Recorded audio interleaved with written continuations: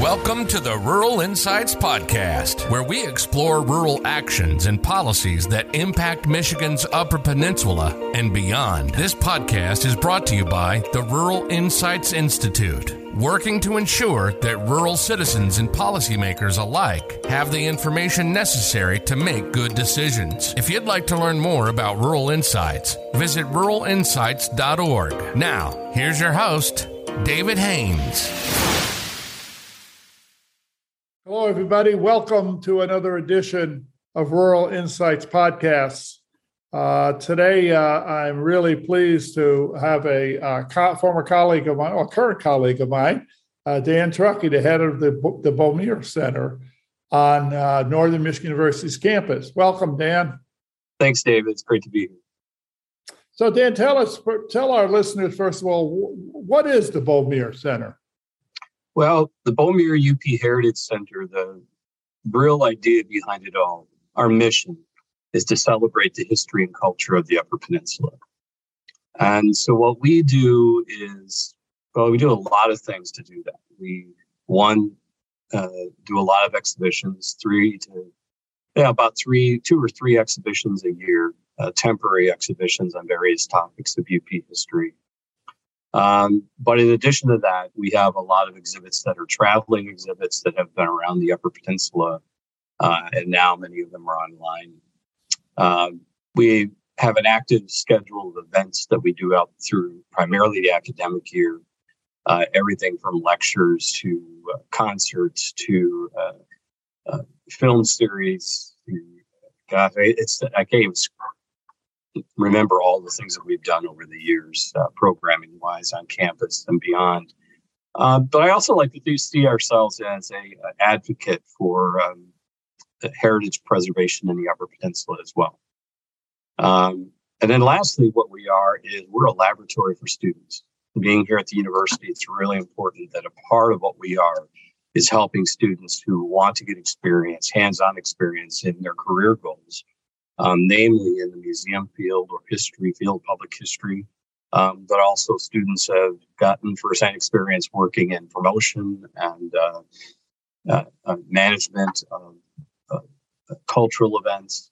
And so I've had over 70 students work or intern for me in the last 15 years, and that's been the most rewarding aspect of it all. So tell us again, so a student that comes in interns, what kind of career path would they want to be following after an internship at the Beaumier Center? It's pretty varied. I mean, a lot of the history students who are coming in and sociology, anthropology students we've had want to work in the museum field.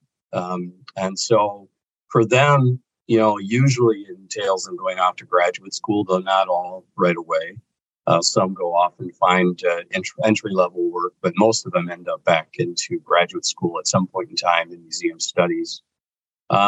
Several of my students now work in the museum field as mid-level professionals, so I'm very proud of that. Others, I've had students who were into social media, and they became my social media managers and are now working in the social media industry or the website industry. And graphic design as well. So I've had so many students who have done many different things. In fact, found themselves here. One student of mine she wanted to be a journalist, but she ended up doing promotions for me. Now she ends up doing promotions for companies online all over. So, I mean, it's been for me, an eye-opening experience of just the opportunities that working in this field can open doors for many different kinds of things, just not museums or public history per se. So before I go much further, I know who John Beaumier is. He was a friend of mine, but why don't you tell everybody who John Beaumier is? So why it's named the Beaumier Center, who he was. Yeah, that's always a great question, and I love answering it because he was quite the individual. He was a young guy. He came here to Northern in 1949 from Escanaba. He was on a football scholarship, one of the first football scholarships to the university. By his own admission, was not much of a student. Didn't really have an idea what he wanted to do. Took some biology classes and got a degree in botany. And went on to med school at the University at Marquette University. and then eventually his doctorate. I guess that's not the right word for it. But he became a doctor, an orthopedic surgeon, working in his own practice, and eventually at the Mayo Clinic in Rochester. He graduated from Northern in 1953, and he wanted to do something for Northern because he really felt, and I always tell people, he is the epitome of the Northern experience. The young person who comes here doesn't really know what they want to be, has never really distinguished himself in any way, finds themselves here and goes off to have a great career, make a difference in people's lives, and he did.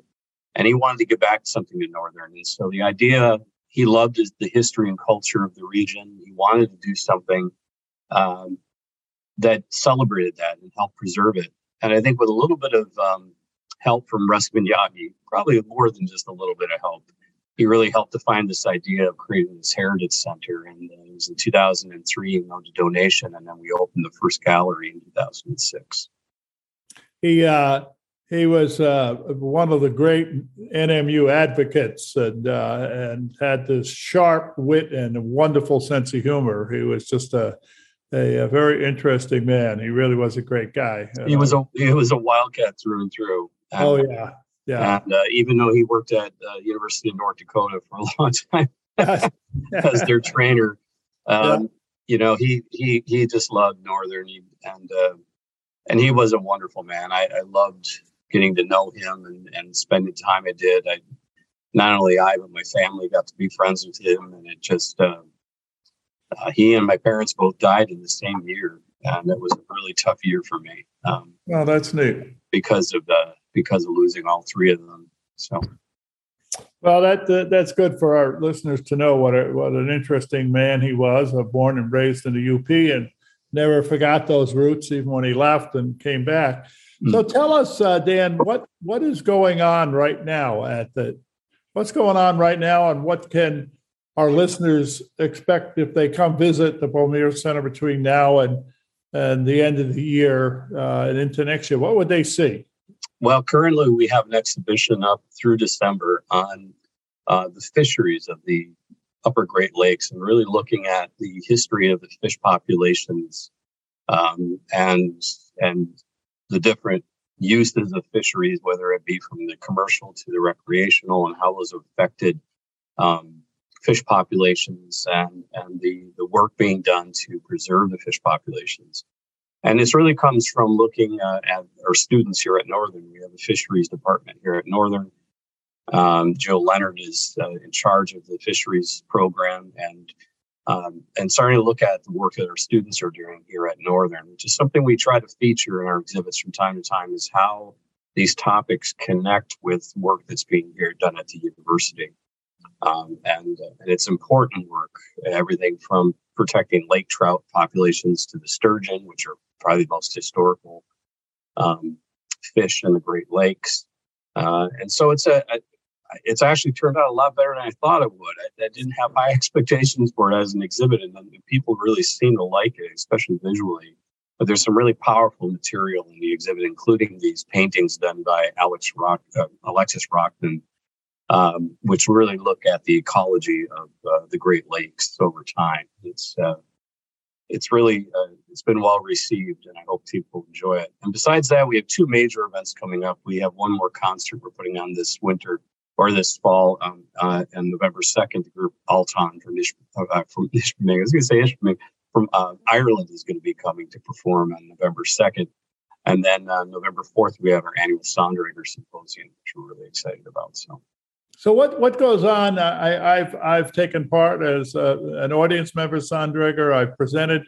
Tell our listeners what is the Sonderegger Symposium and what will be talked about this year. Yeah, well, I mean, this is our 22nd year, and it really was originally envisioned to be an interdisciplinary conference about the Upper Peninsula. And though it has at times been that, it ultimately is usually a historical conference about the UP.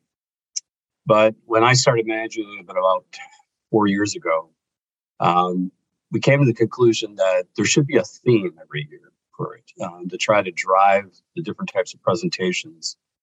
And this year, the theme is heritage preservation and tourism. looking at the importance of both historic and heritage preservation, but also the role they play in developing tourism in the UP via, people coming to the UP to see the history beyond just the leaves and the natural wonder that's up here. And so this conference will be featuring a day of presentations by various people, both from the UP and beyond the UP, about many different topics, everything from a survey of charcoal kilns and history of charcoal kilns in the UP to our keynote, which is a gentleman named Donovan Ripkema from a company called Place Economics in Washington, D.C., is going to be talking just about this idea of heritage preservation and tourism, which is his business. It's what he does. And the importance to communities. I see it really as something for the UP that's very important, is us the challenge of preserving our historic sites and making sure people know about them so they can come and see them and appreciate the history of the region. And so the sessions are going to be about many different things. One of my favorites is going to be about Trout Creek basketball, which you may wonder, what does that have to do with it?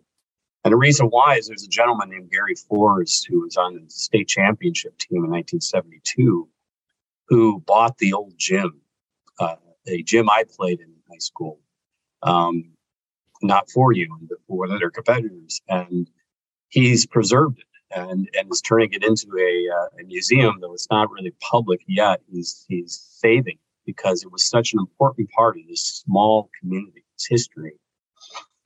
And a friend of mine, Kristen Ocean, he's been making a documentary about the basketball program at the school. And so they're both coming to talk about these projects, and I'm really excited about that. So, again, there's an attachment to the Sonderegger Symposium. Dr. Sonderegger was a professor at Northern in military history, who I took a class from, and his wife, Marian Sonderegger, was a community activist and leader, and they funded this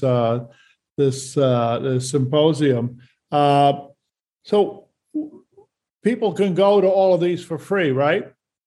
Yeah, this event is completely free. It'll be at the Northern Center on November 4th all day long from like 8 to 5. Okay. And we'll even have a lunch, sandwich lunch that people can enjoy.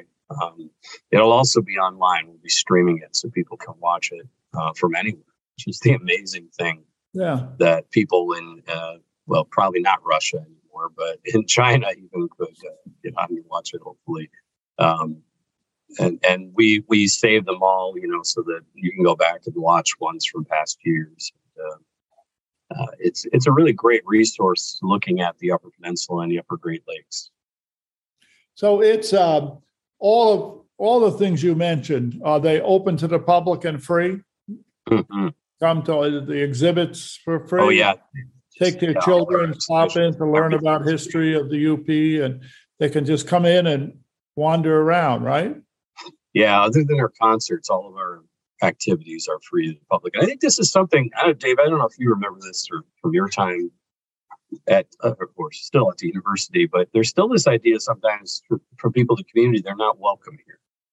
That, I'm not allowed to go to that. And nothing could be further than the truth. We want the public to come. We want them to be on campus and doing things and taking advantage of the cultural events we have. It's one of the great benefits of having a university is it does create a level of cultural activity that a city the size of Marquette, even though it has a lot of things, wouldn't have. I think serving the entire Upper Peninsula, we see that really, that's a very important role for us, is that we do serve the UP. And so we really want people to come. And that's part of the reason we make it free. I mean, it's just a university mandate in some ways, but also just to make it accessible to anyone to be able to come. So you've been at Northern now, 15 years at the Beaumier Center? Yeah. So in those 15 years, do you have one thing that stands out in your mind as your favorite or the most fun or just jumps out in your head? Well, David, I have to thank you for this. And it is the opening of this facility back in 2016. I remember when we first started talking about the idea of putting the Beaumier Center in this building. And I was like, I don't see it. That's not going to work. And then I came over here and started poking around. I'm like, yeah, that would work. And you and Martha really pushed this idea. And I think a lot of people scratch their heads about it. But now that we're here, I think people are like, yeah, that makes sense. It's a great location on campus. But our opening event, you talk about Dr. Beaumier. This was literally, we opened this facility, the museum, less than 5 days after my mom passed away. Oh, it was a really tough time for me to be opening a new museum. But the thing about it was that at the opening, because my mom's funeral was the next day, not only was my father here, but all my brothers and sisters were here. And Dr. Beaumier was here, and the whole university community. And for me, the 9 years here leading up to that point and everything afterwards, that was really an important moment for me. I wasn't even that particularly happy with the exhibit I'd created because I was in such a bad space that it didn't turn out the way I wanted. Right after that, we did the Ghost Towns exhibit, and that was a hugely popular exhibition. I remember that, yeah. I think that part of the reason I did that is like, we need to up the ante here. We're in this new facility. We need to do better. And so I think being in this facility really changed things and got us to really raise the bar, the quality of the exhibitions we do and how we do them, and thinking about what we do. So yeah, those are really big highlights for me. Then there's just so many, they're so numerous. I have had so many great experiences at Northern, I can't describe. I mean, I had the honor of running the concert series as well as additional duties, and just the people I met from all over the world through that program was just a truly special experience that we're still keeping going in a bit, but it's nothing like it was back in the day. But it's that was really important, and I was able to combine what the Beaumier Center does with the NMU concert series, and it created certain synergies that really raised the profile for the center, which was really important for a long time to do. It's still important to do, but it took a long time for us to get on a map. And so we're still working. I'm sorry. Go ahead. I'm sorry. I didn't mean No. That's I was finished. Well, that was great. That was very interesting. If somebody wants to find out more, they just go to nmu.edu/Beaumier Center. Beaumier is all you need, and then it'll Beaumier. Okay. Yeah, just Beaumier, and then it'll bring you to our website. You bet. Okay. And if they come on campus, can you describe for them where it is? Yeah, actually, it's easy to find. The parking is the hard part. But if you come up 7th Street from downtown Marquette, right after you pass the entry sign to the university, we're the first building on the right, and you'll see the brick wall and the lobby entrance to the Beaumier Center right there. There's usually an exhibition banner up on our wall outside. There is a couple parking spots across the street in the parking lot designated for us, but if those are taken, it's always best to go over to the Northern Center and pay, or not even pay, just park, and you have a grace period to be able to come over and see what we have going on. So, all right. Well, Dan, I want to thank you on behalf of everybody in UP for what you've done and given to the Upper Peninsula and our heritage. You've been a great leader in this, and all for the great things you did at the NMU Beaumier Center. So thank you not only for joining us today, but thank you for the commitment you've made to this great culture that we all live in and the heritage that we have. So thank you, Dan, and we appreciate it. And I know everyone will join this. I appreciate it. Have a good day, everyone. You've been listening to the Rural Insights Podcast, brought to you by the Rural Insights Institute, working to ensure that rural citizens and policymakers alike have the information necessary to make good decisions. If you enjoy our content, make sure to subscribe to our podcast and YouTube channel. You can also subscribe to our weekly email newsletter by visiting ruralinsights.org. Thanks for listening. We'll see you next time.